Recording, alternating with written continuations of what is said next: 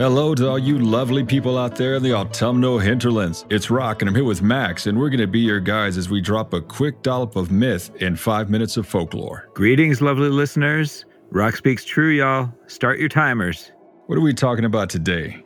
We're putting on our life vests and flippers and heading to the water in search of kelpies. Okay, Max, I'll posit the first question. What is a kelpie? The kelpie is a sort of shape-shifting water horse, very deadly. Okay, is it like the hippocampus? Hippocampi? Hippocamp? And you're always telling me to stay away from classical myth. No, the hippocampus is very friendly compared to the kelpie. The kelpie is a predator along the lake shores. It looks really regal, beautiful, tempts people to try to get on it and ride it, tame it. And then what? If they mount the kelpie, they're magically stuck to the horse's saddle. Oh, wow. And it gallops into the lake and drowns them, and in some cases, eats them. Stay away from strange yet beautiful horses, y'all. Okay, Rock, I've answered the what. Maybe you should answer the where question. The kelpie is said to roam the lochs and lakes of Scotland. And speaking of Scotland, Sir Sean Connery, rest in peace. You were the best Bond and the best Michael McBride in Darby O'Gill and the Little People.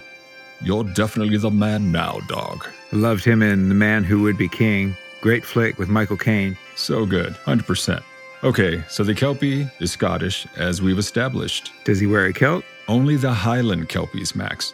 And just a quick bit of info, water horses are common in Celtic myth, and the kelpie is not to be confused with the much more savage Augiski. Yeah, that's a completely different animal. So Douglas Harper describes the kelpie as a lowland name of a demon in the shape of a horse. Pretty succinct. We mentioned shapeshifting earlier. We do love us some shapeshifters. The kelpie uses this ability to, once again, entice people to approach it. According to the lore, it can shift into the form of a handsome man, and on a rare occasion, a beautiful woman. And you can tell it's a kelpie from the seaweed in its hair. I also came across a variation where the kelpie shifts into an old man, sewing a pair of trousers while he's on a bridge, just muttering to himself. You know, Max, maybe the kelpie is just lonely. Sounds like he needs a friend. Sounds like. But no thanks. Too many tales of his kind carrying off children into the deep, dark lochs of Scotland, never to be seen again. Okay, way to end it on a merry note, Max. I just want our Scottish listeners out there to be safe. Well, that's for sure, Max.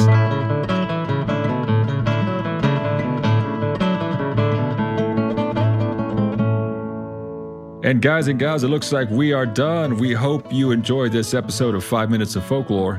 Make sure to let us know if you'd like to hear more about the kelpie. We get enough positive votes, we'll crack the books proper and do an entire pod on the dangerous water steeds. The intro and outro music is Avenida Concha Espina by Esteban. Find him at estebanmusic.com. The best bard in the business, Teresa Joy, gives us that unique and professional sound so many of you have commented on.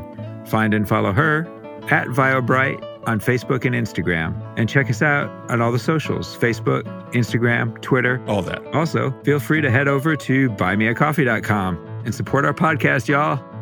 Max speaks true, y'all. Another way to help us keep the lights on here at Nightmares and Daydreams is by going over to patreon.com/Nightmares Podcast and support your boys. Bonus content awaits.